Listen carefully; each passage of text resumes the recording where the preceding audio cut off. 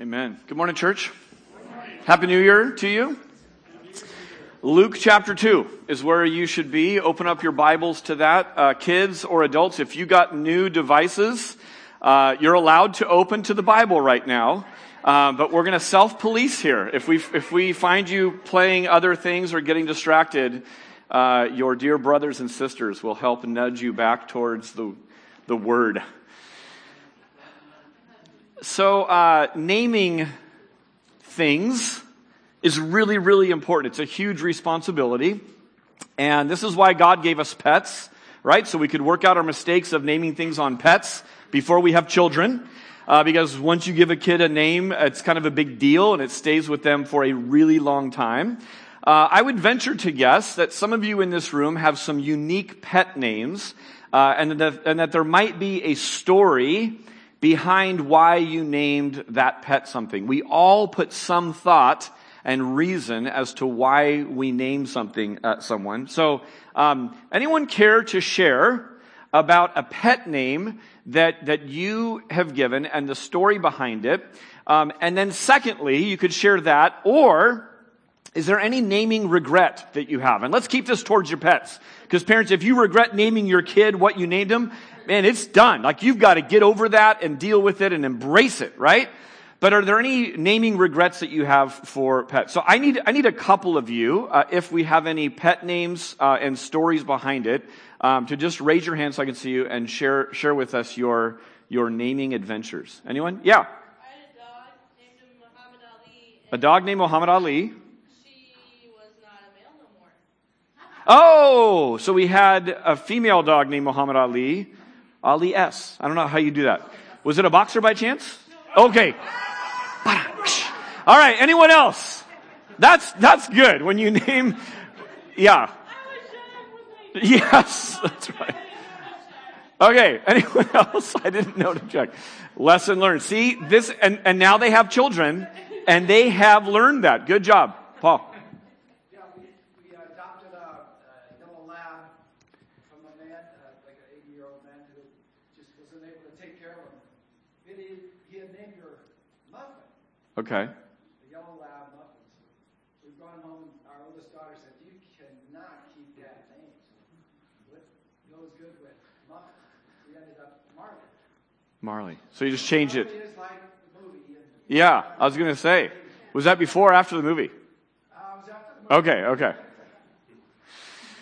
So, thank you for that. So when naming, some of you have named children, and you know these things. Some of you are anticipating maybe one day naming children. But it's a massive responsibility. Becky and I clearly like naming people because we enjoy that process. So we just keep having people added to our lives that we get to name. When you're naming someone, there are some pitfalls we have to avoid, right? Like, isn't there something to the fact that if you have known someone with that certain name as you're discussing names, and if there's someone from your past that you really don't want your child named after, so a name has to clear that hurdle, right? We all know that junior high is tough. It's just a tough age, and so kids are cruel no matter what. No matter what your name is, kids are cruel.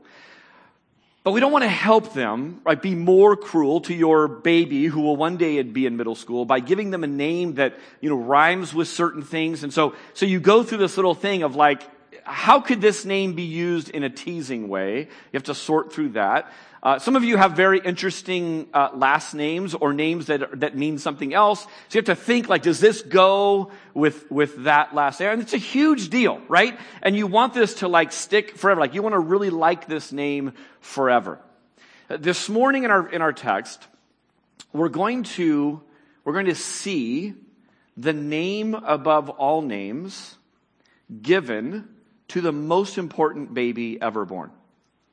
And I can say the most important baby ever born even in front of my own children. Because he's the King of Kings. And as we see this naming process, the name that we sing about and sing to each and every week, we get to sort of see this unfold this morning in the Gospel of Luke. We started off this series in Luke at the beginning because it seemed like the right place to begin, Luke chapter 1. And in Luke chapter 1, Luke gives us some thoughts here And he sort of lays out something that we looked at about a month ago now. And the idea was this: there are no unbelievers in the world. None. It's just people that believe in different things. So everyone is a believer. Everyone believes in some things. And by believing in one thing, you are by default an unbeliever in something else. So we have this weird terminology, particularly in our culture, that says, are you a believer or an unbeliever? That's a nonsensical question. So this ongoing test that we talked about a month ago is, what should I believe? And what Luke does at the very beginning is he is offering up certainty. He is offering up the ability to know what you've been taught. He says, inasmuch as many have undertaken to complete a narrative of the things that have been accomplished among us. And then verse 4 says that you, Theophilus he's writing to, may have certainty concerning the things you have been taught. And so we ask this question, how can we know? How can we know something? Again, a month ago, we keep our kids in service on the first Sunday of every month. We have this little tradition that we do that. We offer to parents, if you want to keep your kids in here every Sunday, that's fantastic. We think that's great. There might be a little bit of extra fidgeting, a little bit of extra noise. Sometimes that's from the adults, not necessarily from the kids. But we welcome kids in service once a month. And a month ago when we were here, I fed some of our more hungry congregants some food. I gave them my typical breakfast that I have here at work: a banana, a yogurt, and a breakfast bar. And all three, in both services, wolfed these things down with hardly a glance at wondering what it was they were putting in their body. And we asked the question, how can they know? How did you know that that was true? Now, maybe their thought process went something like this: Dave has never been accused or convicted of poisoning anyone, so it's probably safe. This banana was probably harvested and transported at the right temperatures, and it's probably good. It's got a covering on it, and so, whatever. I've eaten these things in the past, and they're still probably good. We brought that up because of this. Much of our daily life is moved forward and progressed based on probabilities. And what our brain has learned to do is to prioritize things. So instead of researching and asking all kinds of interview questions and doing laboratory tests on everything we ever eat, we skip right by that. And we say there's a high probability that this is a good thing to eat. Now that's an interesting thought, because when you pause, you think you're putting something in your mouth, into your body, that could potentially really, really harm you, right? So here's why I'm bringing all of this up. When the stakes go up, so should our discernment level as to whether something is true or untrue. If you're being served food at a restaurant, there is an implicit offering that says this is safe food to eat. This is good for you. I'm not trying to harm you. When the stakes go up, you should have some discernment go up with it. So I'm thinking right now about rock climbing. I'm thinking about parachute jumping, right? If someone just tosses you a parachute and says, here, put this on, you're gonna wonder, who was it that just tossed this to me? A waiter hands you food. You don't interview the waiter. You don't look for mental stability in the waiter. You just eat the food. Someone tossed you a parachute. You want to know a little bit more about that, right? Why? Because the stakes have gone up, so you've learned to prioritize. So when it comes to our eternal soul, truth statements about our eternal soul, and whether we have an eternal soul, these are things that we should really dive into and really seek to gain clarity on and gain certainty on. Luke writes his gospel. He tells us up front, he writes his gospel to inspire confidence.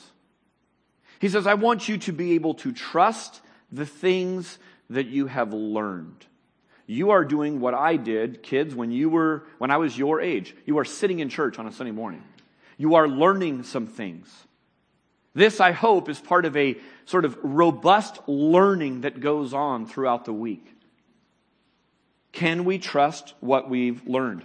The Gospels, Matthew, Mark, Luke, and John, inspire faith. But catch this is massive. Are you ready? They don't inspire blind faith. The Gospels don't just say, here's a truth statement, just believe it. Don't ask any questions of us. The Gospels inspire faith, but not blind faith. They give rationale and reason. Luke is a doctor. Anyone know a doctor or anyone a doctor in this room? If you know or are a doctor? Raise your hands. Okay? All right. So we know some doctors.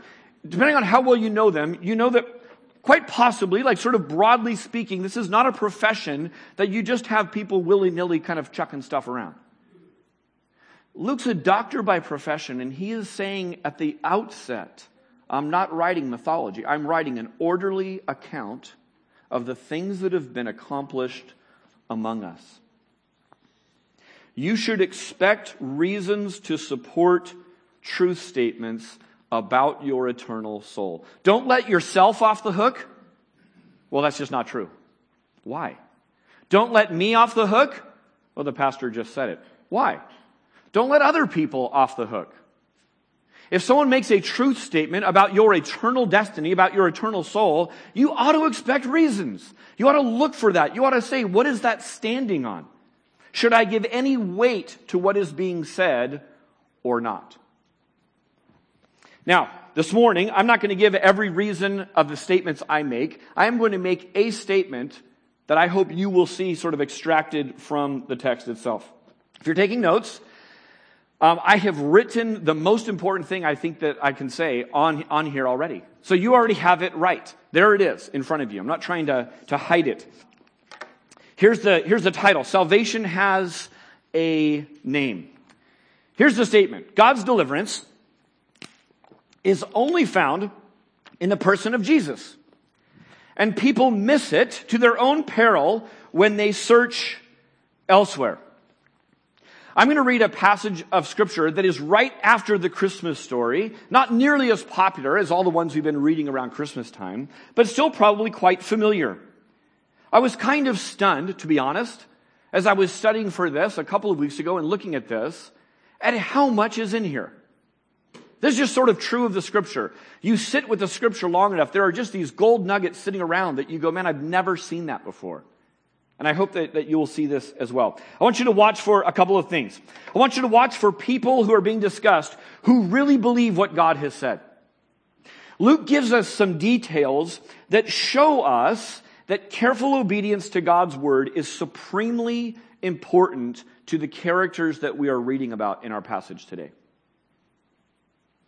This is true of our lives as well. Trust shapes our lives because of this. What you trust in, what you believe, determines where you will spend your money, where you will spend your time, where you go, who you go with, what you avoid, who you avoid, why you are with people. What we believe determines the very course of our lives. Here's the second thing I want you to notice. I want you to notice the certainty of the people in this passage. There is some absolute conviction that is reported by Luke to us, the reader. And I ask myself, I'd invite you to ask yourself, why are these people so sure? What made them so convinced that this was absolutely true?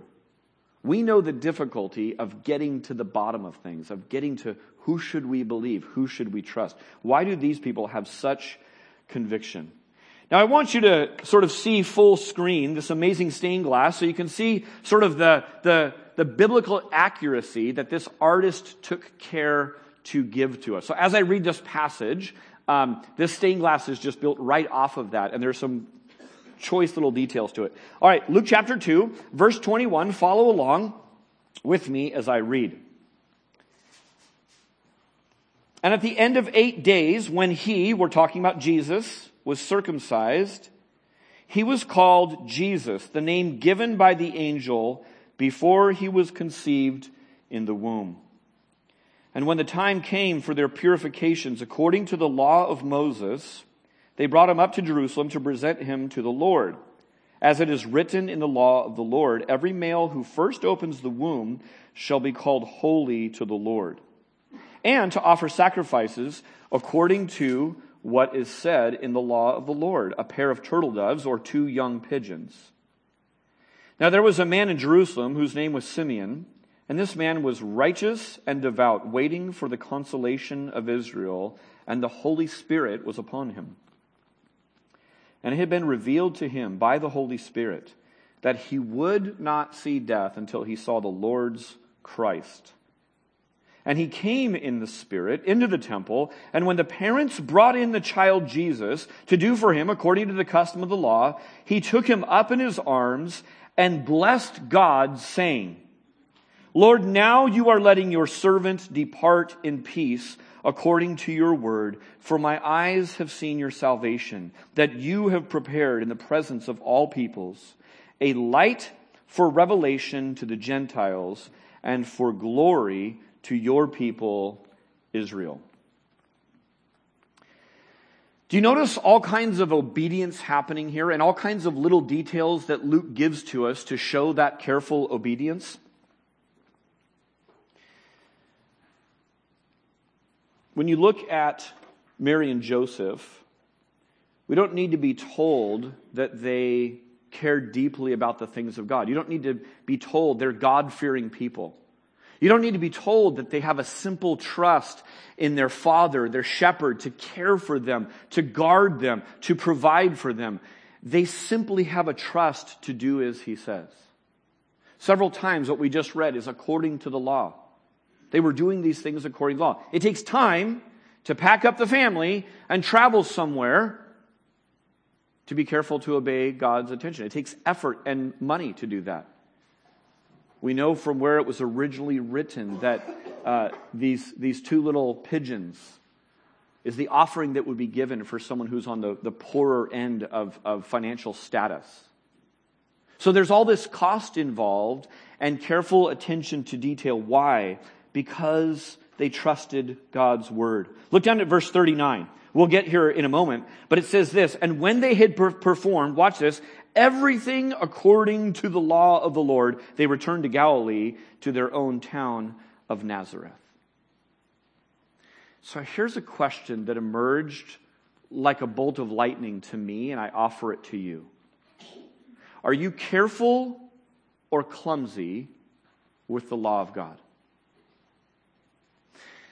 Maybe like your family, there are some in your family who are known more to be careful and those who are known more to be clumsy. Now, I know the more PC way would be spatially challenged or grip impaired, but you know what I'm saying. And we have a couple, they're already looking at each other. I can see them looking at each other. We have a couple in our family, I will leave them nameless, that are known to be clumsy. And it comes up regularly because there are just things breaking and dropping and whatever else. That's just a normal thing of what goes on in our home. Now, I want you to think about this for a second. The level of care, sometimes clumsiness just happens because people aren't that good at holding on to things, and gravity is always there, sort of ever-present reality for them. But sometimes clumsiness can occur when we don't value the thing that we're holding. So the level of care often is proportionate to the perceived level of value that's there. So I want you to imagine young children. Look at me for a second. Young children in the room. If mom says, here, I want you to take this stack of plates. Now listen carefully. These are like real plates, right? Now, I'll just let you know, these are plates that we have in our home. They're the ones that are, I think, supposed to be shatter resistant, but I can attest they're not. So if mom says, here, take this stack of plates and carry them into the dining room, right? What you would probably do, there's a little bit of weight to this. You would probably grab these plates and you would walk in and you would begin to set the plates around the table, right? There'd be some level of care there. Now let me go in two different directions for a minute. These are just sort of regular everyday dinner plates, okay? What if mom pulled out the fine china? I don't know if people still have fine china. I don't know, we certainly don't. It breaks. But if you have fine china and you pull it out of a special place, and mom looks at you and says, here, take these plates. Now, two hands, now very, very carefully. In fact, take them in two stacks so you do not drop them. Do you sense the level of care go up as you're trying to walk carefully over to the dining room table? Of course you do. Now, watch this. What if mom says this? Here, it's time for lunch. We're doing hot dogs and chips. Get these plates and get them passed around. And she just hands them to you. You would be like this. Why? Because this is paper plate. No big deal, right? the level of care is proportionate to the perceived value of what you're holding. Now, let me show you something. There are some people who dress up once a week and play church. If you dress up once a week and play church, let me show you what this looks like to an outside observer. If this represents the law of God, there are some people who throughout the week have their plate and they carry it around and they use it, look at that wind noise, they use it for whatever they need to. At times it gets a little bit cumbersome to hold that, so you just kind of shove it here in your back pocket. Now, if you're waiting at a bus stop, again, I don't know if I live in the 50s right now, but if you're at a bus stop and you see sort of a wet spot, you may take it there and say, "Oh, I need to use that to sit on. There we go. That keeps me from getting wet," right? And then it comes time for Sunday, and so really quickly you come to church and sing. You come to church and act really careful with your plate. Now, do that week after week. Some of you were raised in this home. Some of you might be living this life.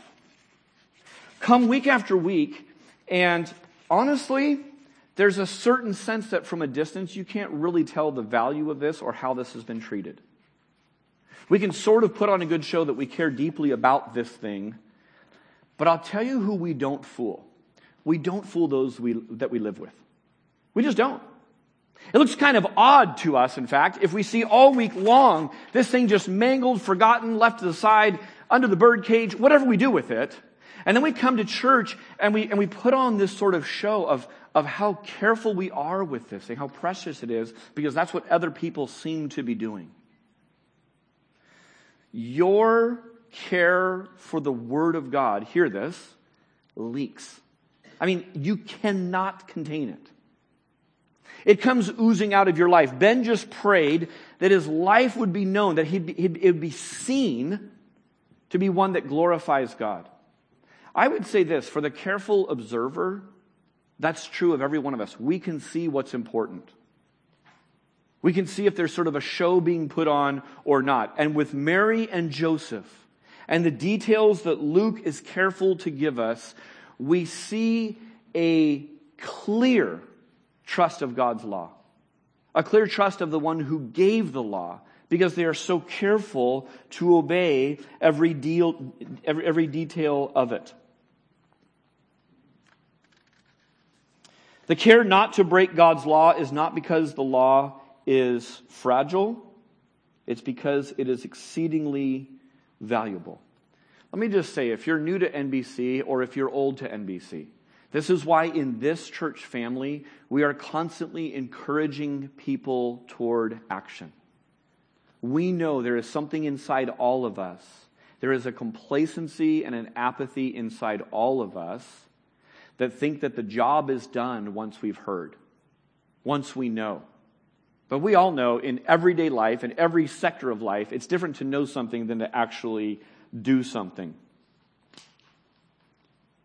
Plenty of people know but don't experience the power of God and won't until they put their belief in action. James says this, that faith without action is dead. He also said this, that belief without obedience is simply what demons do. Of course, demons believe in God, but they don't trust Him. They don't obey Him. They simply ignore His commands.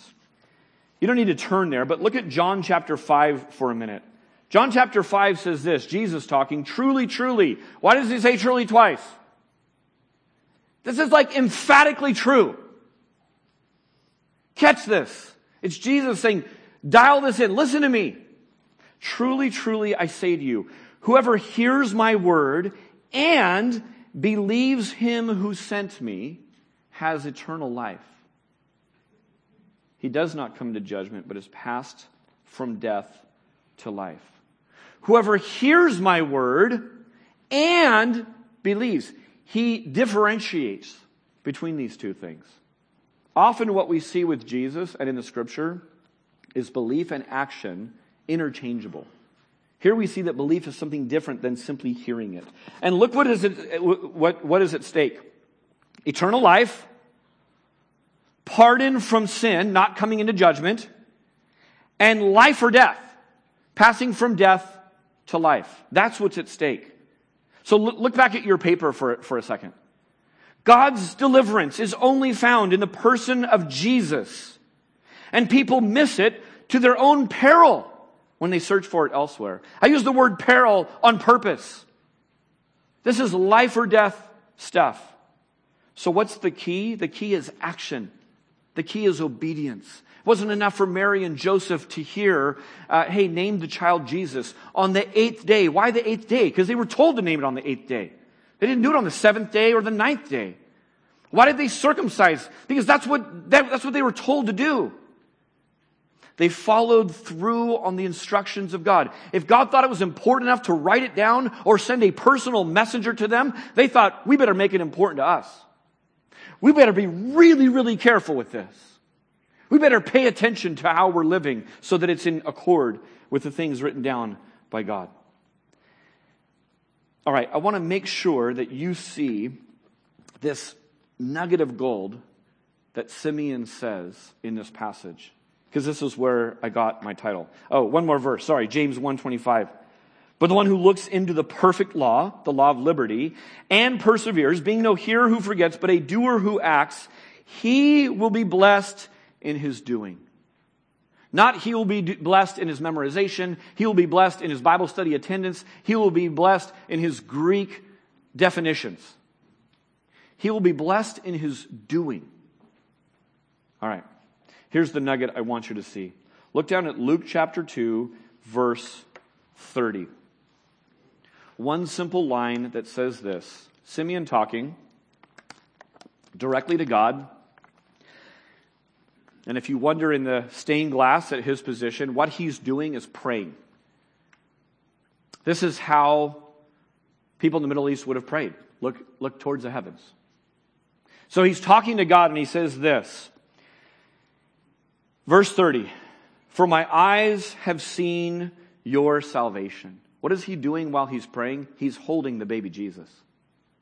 He's holding the recently named baby Jesus in his arms. This is an incredible gospel truth because of this. Deliverance is not in the many, many, many things that people look for it to be in. Deliverance is not in a change of your circumstances. Deliverance is not in a change of bad habits that you can't seem to kick. It's not in a new regimen of getting yourself physically fit. Deliverance is not found in more blank. Whatever you think that is that's going to make you happy, that's going to save you, that's going to deliver you, that's going to get you free from your past. Deliverance is not in reaching goals or keeping resolutions. Deliverance is found in Jesus Christ. This is huge. Deliverance is in a person, not in a program.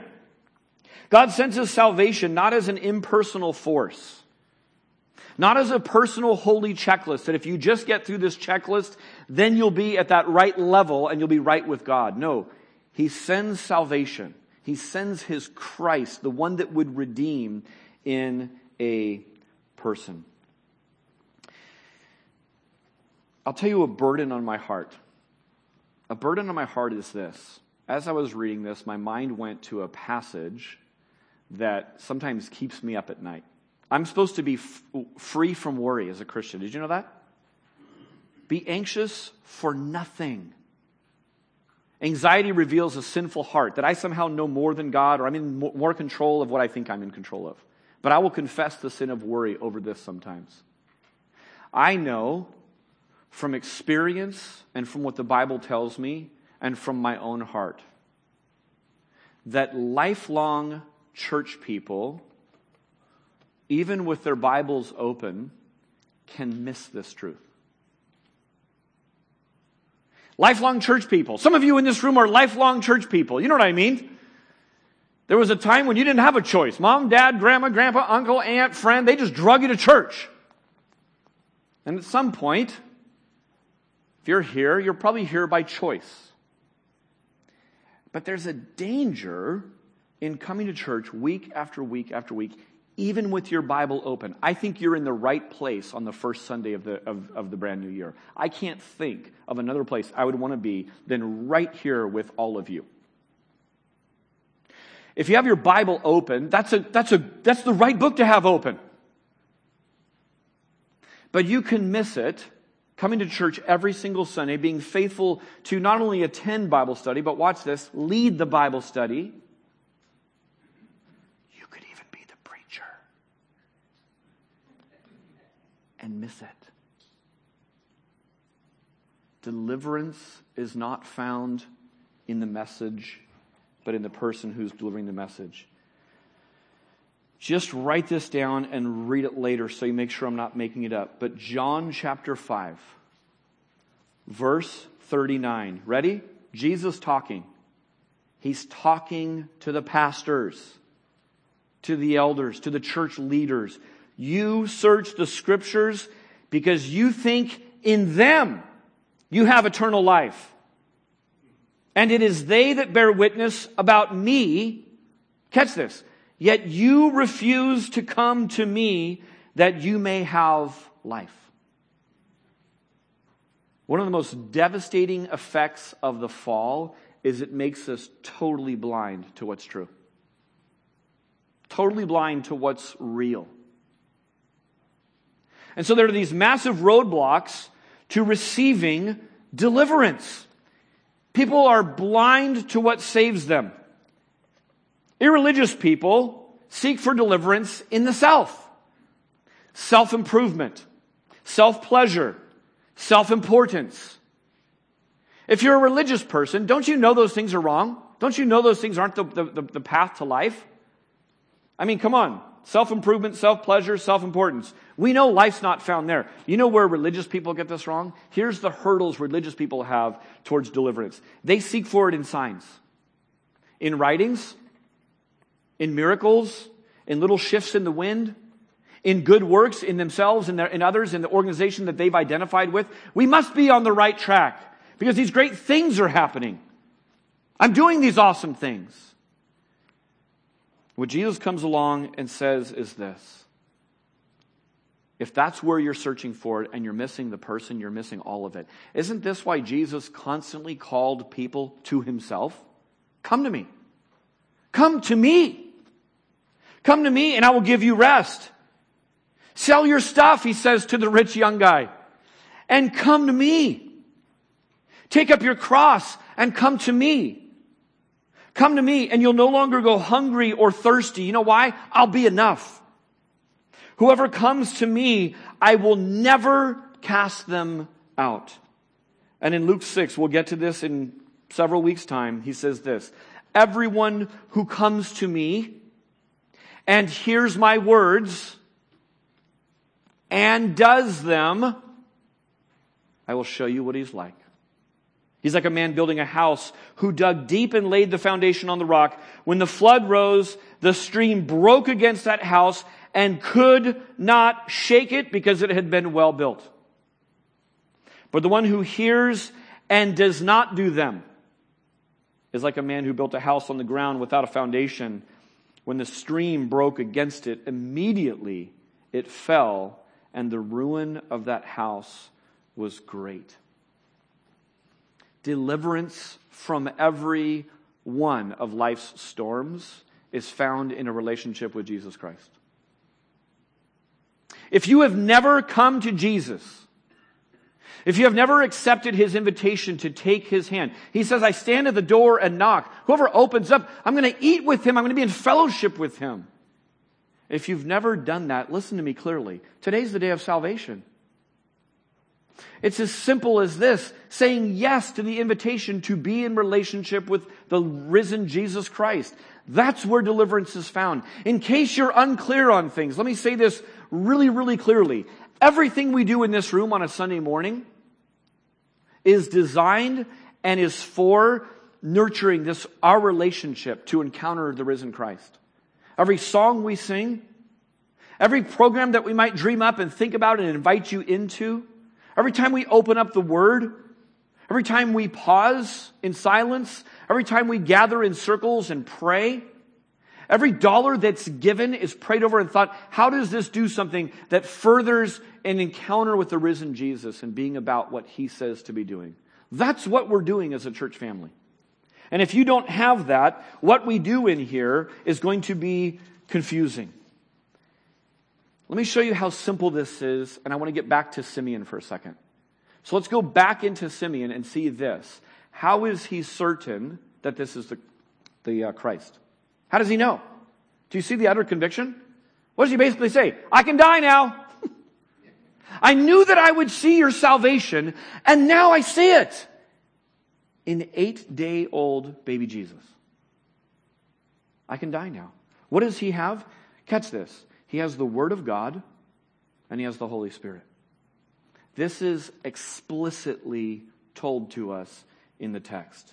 Verse 29, according to your word. Simeon was a man of God's word, so he knew what to expect. Don't you hear sometimes people griping about God, and in your brain you think you're expecting him to come through on promises he never made? Isn't it easy for us to create our own promises? God, you said you would do this. I hope you have a loving brother or sister come along and said, God never said he would do that. He said he'd be with you in that, but he never said that wouldn't happen to you. Oh, okay. Why? We fill up our own expectations in our own mind and we can put those on God. Simeon knew what to expect because he was a man of the Word.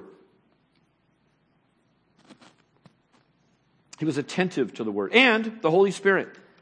I told you at the very beginning, Luke takes pains to show the activity of the role of this third part of the Trinity, the Holy Spirit, in his gospel. 3 times in our text this morning, we have the Holy Spirit mentioned. That Simeon was filled with the Holy Spirit, that he was instructed by the Spirit, and that he was led by the Spirit into the temple that day. This is an example of the simple Christian life that every single one of us is called to. This is it. Come to me, Jesus says. Be attentive to his words. Don't just hear them, study them, memorize them, know how they fit in context. Do them. That's the most important part. And then keep in step with the Spirit. Jot down John 14. It's actually, I think, in your community group questions as well. But in John 14, if you just read that chapter, it's Jesus talking about this helper who's going to come. I'm going to ask the Father. He's going to give you a helper. And in it, he's called the helper, the Spirit of truth. He's going to be with Christians and in Christians. He's going to teach Christians. He's going to remind us of all things that we need in life. Christian, hear me. If you've come to Jesus, these resources are yours in abundance. Some of you got new devices for Christmas. Congratulations, and be careful. It's a massive time-sucking sound if you listen carefully to any screen in your life. Instead of letting it be a force for evil, let it be a force for good. It was so fun to set up one of my daughter's new screens with the Bible app. And she was so excited to put a Bible reading program on there. And I was so excited to show her just some of this great technology, some of this amazing way to have God's Word with you. The Holy Spirit and the Word of God are readily available to us in abundance. We have the same things that was available to Simeon. With the few minutes I have left, let me show you that Simeon now turns his attention to the parents, to Mary and Joe. Verse 33. It says, and his father and his mother marveled at what was said about him. And Simeon blessed them and said to Mary his mother, behold, this child is appointed for the fall and rising of many in Israel, and for a sign that is opposed. And a sword will pierce through your own soul also, so that thoughts from many hearts may be revealed. Now, what exactly the salvation of God looks like in the person of Jesus Christ is still super hazy at this point. If you've never read the story, and you can't sort of fill in the blanks and get to the cross. You don't really know that. But if this were a movie, what would happen is the lighting might shift a little bit and the music would certainly shift to indicate something to us. There is the first shadows of the cross happening in this right here. He just turns his head to God, blesses him, says, I can die now, I've seen your salvation. Then he looks right at Mary and Joseph and says specifically to the mother some words that are pretty heavy here. The fall and rising of many, a sign that will be opposed. A sword, Mary, is going to pierce your own soul. Whatever it means to be the mother of the Messiah, we know this. It's going to come at great personal cost. It's going to come with it some pain and suffering. She doesn't know all that will entail. That's how life is lived, right? God gives us an assignment. He hands us the tools that we need for it, and then little bits and pieces come along the way. God is preparing Mary as well. The thoughts of many hearts are going to be revealed. As I was looking at these, it reminded me of the dark lyrics of some of our Christmas carols. The dark lyrics are there because it's truth-telling. You don't see how bright the light is, how good the good news is, unless you know how bad the bad news is. I'm going to let you read on your own or as a family or as a couple, as a group of friends about the elderly widow named Anna. We're going to skip that part. But let me close by offering up some words to some of our, let's call them seasoned saints. How's that? I think this is a remarkable passage that highlights two very clearly elderly, a brother and a sister in the faith. I love that we have grandparent-aged people in this church. I love it.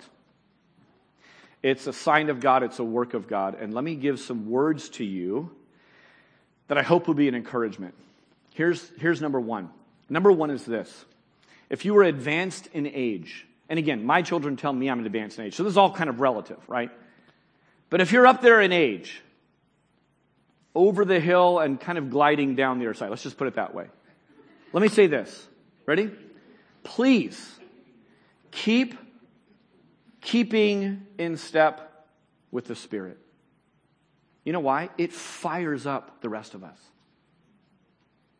I had a conversation 2 weeks ago, and she's here in the room, so I'll just say her name. Annie. Annie is in the back. And the fact that I had been kind of thinking on this a little bit, we had Anna the prophetess who's in here, and I'm meeting with Annie. And at the start of our conversation, there was this sense that, man, when two just Spirit-filled people, and by that I just mean Christians, when two Spirit-filled people get together and have a meeting, and the guest of honor is God, and the will of the people beforehand is to say, whatever you reveal to us, we're just going to do it joyfully because we trust you. It's just a super exciting meeting. And this is exactly how our conversation went. She asked to meet with me. I didn't really even know what that was about. But you know what? I was excited. Because I know Annie to be a follower of Jesus Christ. I know her to be attentive to the Word. I know her to be led by the Holy Spirit. So I was just excited.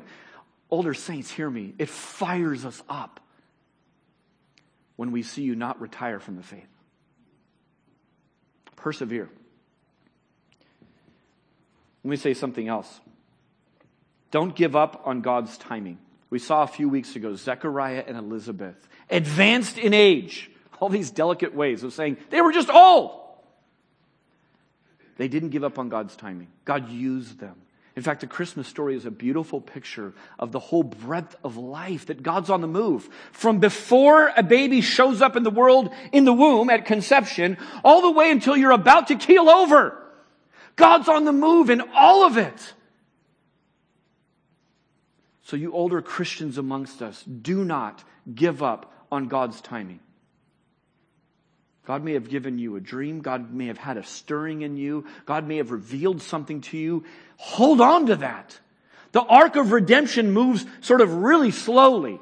It's like watching a flower grow out of the ground and bloom. We can't really see that. We want it to be like our TV binge watching. We just want to hurry up and wrap it up.